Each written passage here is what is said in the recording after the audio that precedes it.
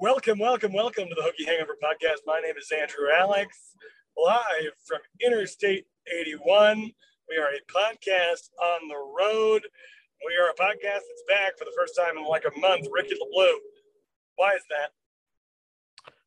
Well, both of us have been pretty busy. You've been settling into your new home in Charlotte, and I'm a jealous man. You're also going to an Orioles game tomorrow, and I am a jealous man. Basically, I'm just living in your shadow. But more importantly, Mike McDaniel is now a father, which is absolutely awesome. Him and Kate had their child not too long ago. Mike is fulfilling his fatherly duties, doing a great job, as we all knew he would. But in all seriousness, congrats to Mike and Kate on their new child. Very, very happy for them. And Mike will probably take some time off over the summer to make sure that he's taking care of everybody at home, which means it's just you and me, buddy. Yeah, we got a podcast member on paternity leave. And, when we started this podcast, 3-4 years ago, whatever it was, if you told me that we'd have a member on paternity leave, it would either have meant that the podcast was a hit and it worked out and we had a nice run, or there was a crazy unexpected accident given where we all were in our lives at that point. Luckily, it is the former rather than the latter. But hey, let's jump right into it. But first, let's thank the good folks over at Main Street Pharmacy. Main Street Pharmacy in downtown Blacksburg, pharmacy you want to go to if you want a healthcare provider that truly cares about you. Be a neighbor, not a number, and look no further than Main Street Pharmacy. Dr. Jeremy Counts and his wonderful staff will take care of everything you need. So, Ricky, we're going to dive into the conference realignment stuff next week when Mike's buddy Joey Weaver from the Basketball Conference Podcast joins us for a collaborative podcast where we're going to really dive deep into those issues. But I want to talk about what's happening in the ACC right now, because for better or worse, every team in the ACC is locked in to a, basically binding agreement to be in the conference till 2036. And with that being said, Ricky, changes are abound in the conference, notably on the scheduling front, where the Atlantic and Coastal divisions are no more, at least following this season. The ACC is moving to the 5-5-3 scheduling format, where Virginia Tech will play 5 teams from the conference on, 5 off, and then 3 teams permanently every single year. Unsurprisingly for the Hokies, UVA is one of those teams. But when we were kind of thinking about this, because this has kind of been in the rumor mill for a long time, Miami was thrown out there. North Carolina was thrown out there. A lot of people expected maybe Boston College, given the fact that Virginia Tech had their Atlantic crossover game with Boston College since the Hokies joined the conference back in 2004. Pittsburgh was also considered an option. If you picked that one, congratulations, you were correct. The Hokies and Pitt. And it looks like the Hokies have a lot of trips left to the hellhole that is Heinz Field in Pittsburgh, Pennsylvania. But the surprise third team, the Steamin' Deeks of Wake Forest, team that Virginia Tech has no real storied history playing. They've played, roughly every 6 years since the Hokies joined the conference. Ricky, some fans are up in arms about this. Some fans are crying foul. Some are saying the Hokies got screwed. What does Ricky LeBlue think of the way things all worked out? Well, it's important to note anytime that the ACC is putting together something that, even though Virginia Tech carried this conference for the better part of a decade in terms of football and being the only consistent football presence that the ACC had for several years, Virginia Tech's going to play second fiddle in this conference more often than not. And that's just something we have to accept as Tech fans, right? You've got so many big brands in this conference, not quite like the Big Ten or the SEC, which seem to be getting bigger every minute. But you look at Clemson and Florida State and Miami. North Carolina, for all of their problems, is still a very large brand. So there are schools that are going to be thought of prior to Virginia Tech when it comes to the ACC, and we'll expand on that exact point on the next podcast with Joey in the Basketball Conference podcast, because that's ultimately what's going to end up deciding Virginia Tech's future. But in terms of this, let's try a compliment first, right? Like, it's a great thing for Virginia Tech that we are no longer having to play Boston College every year. I think we can all agree with that. Would you agree with that, Andrew? I am A-okay with that. I'll tell you that much. Yeah, I think everyone is kind of was tired of that series. It was kind of born out of nothing. Virginia Tech and BC had no relationship prior to this crossover rival that the ACC's just kind of set up blindly, almost like they were throwing darts with a blindfold on. So that's the main thing, and I'm actually not upset about Pittsburgh. Tech fans have built up a fair dislike for the Panthers over the last several years. Virginia Tech and Pitt seem to always be playing in a pretty important game. And yes, Virginia Tech has had their problems at Heinz Field, save for 2016, in what was a really, really important win for Justin Fuente's inaugural season. And Wake Forest just seems kind of like a lazy pairing to me. Yeah, they're close, right? Winston-Salem's not far from Blacksburg. I don't know the exact time, but it's only a couple hours. But that seems kind of like a lazy pairing. Wake kind of got the short end of the stick in a lot of this anyway. They get Duke, which just has zero juice in terms of football. Georgia Tech, I don't really know where that matchup came from. And Virginia Tech, obviously, which they're just close. So Andy Bitter made a funny point when this got released not too long ago, right before my birthday, actually, that if you had flipped Louisville and Virginia Tech in this chart that the ACC put out, it would have made actually pretty good sense, right? Because Virginia Tech would have ended up with Georgia Tech, who the Hokies have had a lot of battles with over the last several years. Miami, right? That's an obvious one, and Virginia, which is still would still have been there. And then Louisville would have had Pitt, which makes perfect sense. Virginia, which I don't know if it makes perfect sense, but it's reasonable. And Wake Forest, which has as close of a relationship with Louisville as they do with the Hokies. So I don't hate it. It's not too bad, but I think we all just kind of have to understand that Virginia Tech's not going to get their first choice in a lot of stuff as it relates to the conference. What is funny is poor Dave Doeren, man. Dave Doeren has been living under Dabo Swinney's shadow for years at this point at NC State. And finally, the ACC is breaking up the divisions and going to more of a balanced scheduling system. And who does NC State get to play every year? First on the list, Clemson. Yeah, for sure. I mean, in terms of the Wake Forest thing, like I don't love it, but I get it, and I think it'll be good for like Hokie fans, especially students who are interested in going to away games, people who live in the it'll help for those quick road trips. But other than that, there's not much there. Well, here's where I kind of get lost in the complaints, right? It's like, yes, I would have loved to preserve the Virginia Tech Miami game. And I think that if this scheduling decision was made in 2014 rather than 2022, that matchup still did have enough juice at that time, as that historic rivalry dating back, those previous 14 years, that it probably would have been preserved.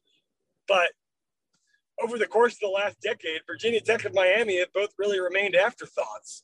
So in a situation where the ACC, isn't going to make everyone happy, they have no real incentive to match those two teams up when, obviously we play the role of a natural rival with Pitt. And, for Wake Forest just doesn't have that many natural competitors. I mean, you could have them play Carolina every year. You could have them play NC State every year, but, Carolina's going to play NC State and Carolina's going to play Duke.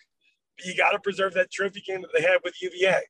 Hey, there are other rivalries in the conference that are, more storied. And to your point, Ricky, even beyond the, fact that Virginia Tech has kind of been playing second fiddle, in a lot of terms, and the fact that they haven't been so good on the gridiron. But, the way that the ACC is, the powers that be in this conference have never respected Virginia Tech. They never initially wanted Virginia Tech, those people up on Tobacco Road, in Greensboro that are making decisions. And they're going to be much more keen to preserve a rivalry like UNC UVA than they are Miami Virginia Tech. Especially when you're already giving Miami Florida State every year, and that's something that's going to be preserved. So I think it's unfortunate, but my solution for the Hokies is win. I mean, this is only being scheduled 4 years out right now. That leaves open the possibility that, assuming the conference is still in good shape and tenable 5 years down the line, they could switch that up. And if Virginia Tech puts themselves back in a position where they're going to be a power broker, and Miami, looks like in the age of NIL, they'll be well on their way. I feel like, matchups with North Carolina and Miami are something that we could expect 4 years down the line. But at the end of the day, playing Miami every other year and having to play Florida State every other year as well is a small price to pay for, losing the yearly matchup. Because, Ricky, I've made this point a number of times, and I think it rings true. 8 years living in Blacksburg for me, 8 football seasons. Never saw Louisville come to the house once. Never saw Florida State in the lane once. It's unacceptable. Yeah. And the reality is that for not just younger fans and fans who come in through college, but really all fans on the gridiron, I don't have all that much animosity towards North Carolina State football. They've played Virginia Tech twice in the period of time since I went to college. Now you're able to really kind of drum up something of a rivalry where you have a bank of previous matchups to work with. Everyone's playing everyone. And I think it's going to boost the health of the conference overall, as well as, you look back to years where the ACC championship game was played between, whoever Clemson and Florida State could duke out back when Florida State was good and Clemson was on the rise. And then, that was during that period of true coastal chaos where you had all 7 teams win over the course of that 7-year period without a team repeating. But if I'm not mistaken, no ACC champions. Maybe Virginia Tech won one. I don't know. Regardless, I think getting the top 2 teams of the conference to play each other will make for a more well-respected conference at the end of the season, and an ACC championship game that's worth watching because, quite frankly, Clemson, UVA, Clemson, Pitt, when those clearly were not the second fiddle in the conference, it was an eyesore for the conference on a national stage when you have the Big Ten and SEC actually churning out reasonable matchups. So I think the pros overall outweigh the cons. But, as we've seen Virginia Tech get in this conference time and time again, it's the short end of the stick for the Hokies. So prior to Pittsburgh winning the ACC this past season, when they defeated Wake Forest in the ACC title game, which is just one hell of a title game, right? Like Pittsburgh and Wake Forest. The last and by the way, I'm gonna cut you off right here, Rick. People complaining about, we're better than playing Pittsburgh and Wake Forest. Those were the last 2 teams in the ACC championship game. And in the case of Pittsburgh, they've beaten you twice in a row. In the case of Wake Forest, they beat you last time they played you. Before you say you're above things, how about we focus on beating Wake Forest and beating Pittsburgh, and then we can claim that we should get a better matchup. But continue. Who was the last coastal team to win the ACC? That would be Virginia Tech in 2010. 12 freaking years. Or yeah, 11 years, I guess. 2010 was the last time that the Coastal won the ACC championship game. Virginia Tech obviously made the title game in 2011 and got beat by Clemson. And after that, it was Clemson and Florida State sharing the role until 2015 when Clemson just started to win it every year. But yeah, Tech's in a very interesting situation right now. and it rolls directly into the conference realignment discussion, which again we're going to have next week. But I don't care what anyone says. Basketball does not drive Virginia Tech's brand. It's football. Football always has driven Virginia Tech's brand, and it always will. That's what the Virginia Tech fan base really, really cares about. If you had to pick either a very, very good basketball team or a very, very, very good football team, and you could only have one of them, there is no doubt in my mind that 90+% of the Virginia Tech fan base would pick a good football team. Football is what matters. And Virginia Tech's football program just has not been competitive on a national level for several years. 2016 was basically an anomaly when Virginia Tech just kind of, it was a flash in the pan type deal. They got hot. Gerard Evans was a very, very good quarterback for the college level.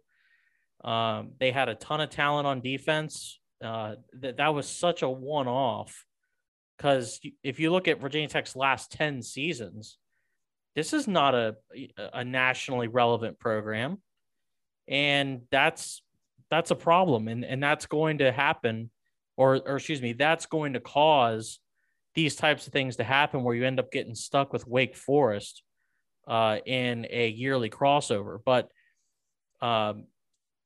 regardless on anyone's thoughts about the Virginia Tech's 3 crossover matchups, I think the overwhelming majority of the fan base would agree with what your point was, is that finally Virginia Tech will be able to play the other teams in the conference more consistently. The scheduling model that the ACC set up several years ago was just not a good one. And you're right. It's an absolute abomination that a conference could allow one school to not make a visit to another school over an 8-year period. Thankfully, we're not going to have to worry about that anymore. And I do think it'll be a big, big positive for the conference if they're able to keep things together. And again, we'll touch on that in the next episode. But as the conference is currently constituted, this is huge for the conference to try and generate more of those big time matchups. I'm trying to come up with a quick example of rivals that weren't already playing each other that could have huge impacts down the road. And Clemson Miami games will have some juice. Yeah, absolutely. Clemson Miami games are going to be important. Anytime Virginia Tech games, hopefully. Yeah, if Virginia Tech playing Florida State, like I know that both of those teams ended up being bad that year, but 2018 in Tallahassee was one of the best atmospheres that Virginia Tech has been to in a long time. Obviously, 2014 Ohio State was crazy. Even the Notre Dame atmosphere in 2016, even though the weather kind of lessened the crowd a little bit, but that 2018 game in Tallahassee had about as much juice as you could ask for. And Virginia Tech's now going to get to do that way more often than they otherwise were. So there's all sorts of possibilities that can happen. You're going to have ranked teams playing each other more consistently. And also it rewards a team like NC State, which has been a top 4 team in the conference for basically the last 5 years or so.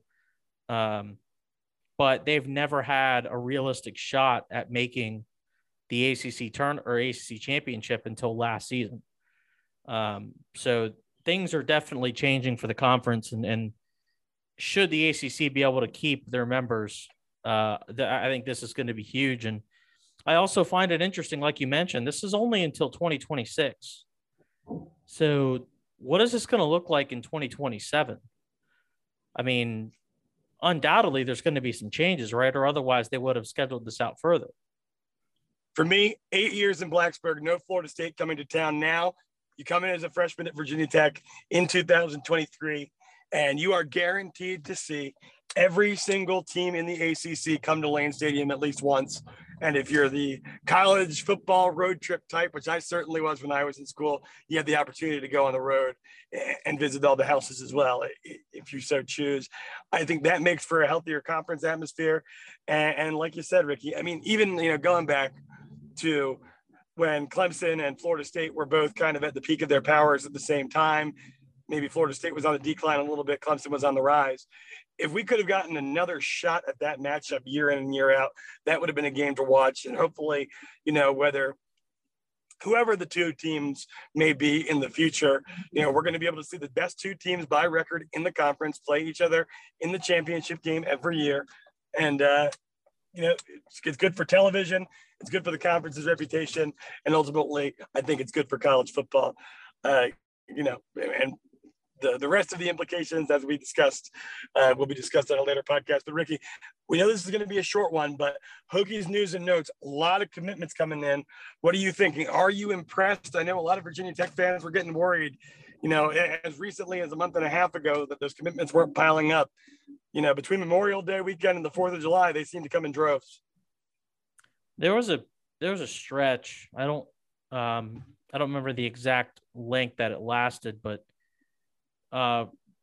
Virginia Tech added a commit like once a day for like almost an entire week or something like that, which is pretty solid momentum. That's the kind of stuff you're looking for. For those listeners that have been listening to the podcast now for the last couple of years, I've kind of given up on recruiting hype. I'm just not buying into it anymore. Unless Virginia Tech starts to pull in like some consensus 5 stars, I'm really not gonna pound the table anymore. To Virginia Tech's credit, they did get Lauren Johnson's son, Braylon Johnson, from Highland Springs. I thought that was a really important one just for optics, really. Lauren Johnson is obviously a well-regarded Virginia Tech player from the past.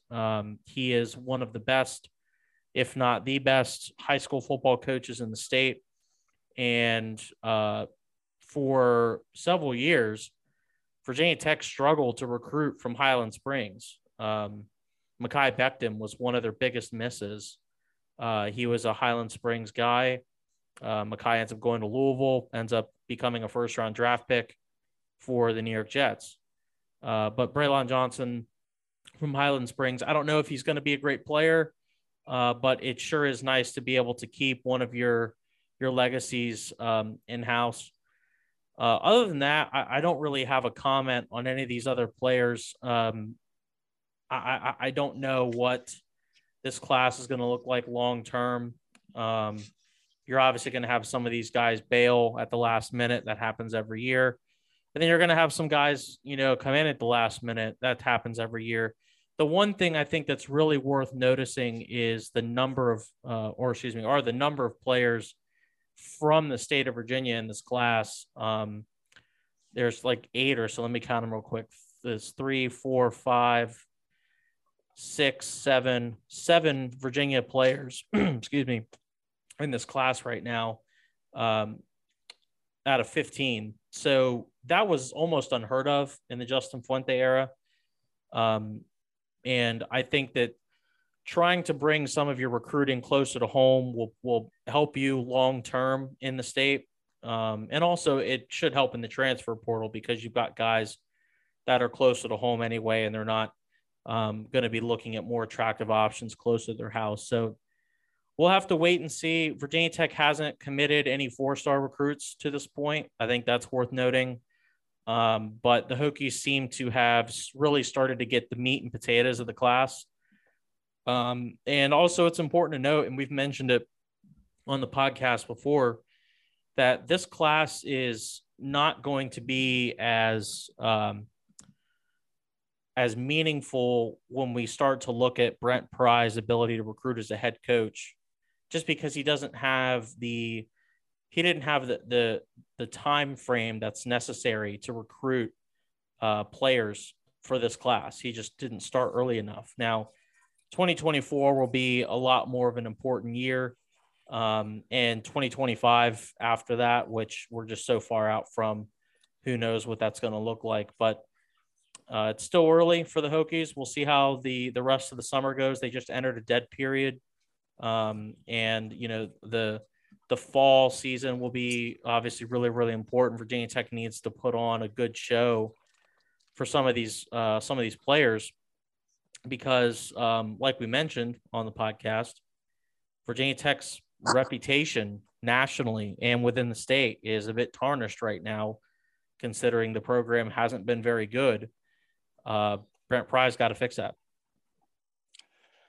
Yeah, Ricky, I mean, I'm right there with you. It's, it's something of a disgrace, I would say, that, you know, Justin Fuente and his staff had tarnished that relationship with Highland Springs, you know, given that, you know, it's the best high school in the state football wise, or among the best, certainly among the most high caliber prospects. Just an example, really quick, Andrew. Forgive me if I'm mispronouncing his first name. Darrell Robinson is from St. Francis in Baltimore. He's a running back. Supposedly, Virginia Tech really, really wants this kid. He's a mid-level 3-star guy. But the scuttlebutt is that Boston College is atop his list. And it's worth, you know, watching if Virginia Tech is not able to break that problem, that they're going to lose, or they might lose a player to Boston College. That's not good for the program if Virginia Tech is struggling to recruit head to head against that school. Yeah, that would not be ideal, Rick. But I mean, you also have to keep in mind that Boston College and that coaching staff has been in his ear for multiple years. Sure. And you know, it's tough to come in at the final hour, even, you know, for this 2023 class, and you know, try to reestablish yourself. I would say that I'm not going to cry foul if that happens, you know, here in the 2023 class, but we're seeing similar things in 2024, 2025. That's when you really have to start to wonder. I don't think it's indicative of Pry if they lose on this recruit, but it's just another symptom of the broader issue, which is Virginia Tech's national brand needs to be repaired. And that's not Brent Pry's fault. Brent Pry didn't do anything to get Virginia Tech in this position. But it does mean that he's got quite the fix ahead of him. Yeah, I mean, you're right, Rick. It is just one of those things where, you know, the CEO who comes in to take over the declining company isn't necessarily responsible for the fact the company is declining, but he is now responsible for trying to bring the company back. And that's the job that Brent Pry has ahead of him. And, you know, it's clearly not going to be easy, but, you know, you see, you know, some of these tea leaves that we can read coming in. And I would say that, you know, signs are positive so far. But if we do see, you know, a high level guy commit to Boston College over Virginia Tech, it certainly would be indicative of the fact that there's certainly more work left to be done. Absolutely. All right, Rick, you got anything else for us before I pop into Champs for my one night stay in Blacksburg before I head to Baltimore tomorrow? If you see a cool hat, you need to get me one. I'm really jealous that you're going to an Orioles game and I'm not, especially since the Orioles are relevant again. First winning month in 5 years since 2017. Yeah, and if you go back like the full calendar month from yesterday or the day before, we were like the 4th or 5th best record in the AL. So for everyone who's following the podcast that's a baseball fan, you need to watch more Orioles games because we actually don't stink now. But yeah, just make sure you rate, review, subscribe. Send Mike a nice note congratulating him on fatherhood. He's really excited about it, and he should be. I'm really excited for him, and I'm looking forward to getting him back when he gets everything settled in at home. But yeah, we're on Twitter. I have a column up from DullasDistrict.com about conference realignment. I think it's a really interesting take that I haven't read anywhere else. So I'm kind of glad that I thought of it when I did. So go read that. It's on my Twitter, pinned at the top. And make sure you follow all of us on Twitter, at Ricky the Blue, at Mike McDaniel SI, and at Andrew Alex Radio. True that. All right, folks. Shout out to the good folks over at Main Street Pharmacy. We'll talk to you next week. We're either going to be recording Monday, Tuesday, or Wednesday. I just need to confirm that, but it will be happening. A big conference realignment conversation. Why is UVA getting more talk for the Big Ten and the SEC? And Virginia Tech never seems to be mentioned. We'll dive into that question among many others. We'll look at the broad spectrum of the ACC and its future. It's very exciting stuff. We probably won't take as long of a break as we did in the past month and a half, basically until football season's over, and really until next basketball season's over. So I was going to say, you figure it's only a couple more weeks until, preseason camp starts. Yep. No, we can actually start talking about the gridiron rather than, the other stuff, which I think is good for us and good for our listeners as well. So we appreciate you all, and we'll talk to you soon. And as always, go Hokies.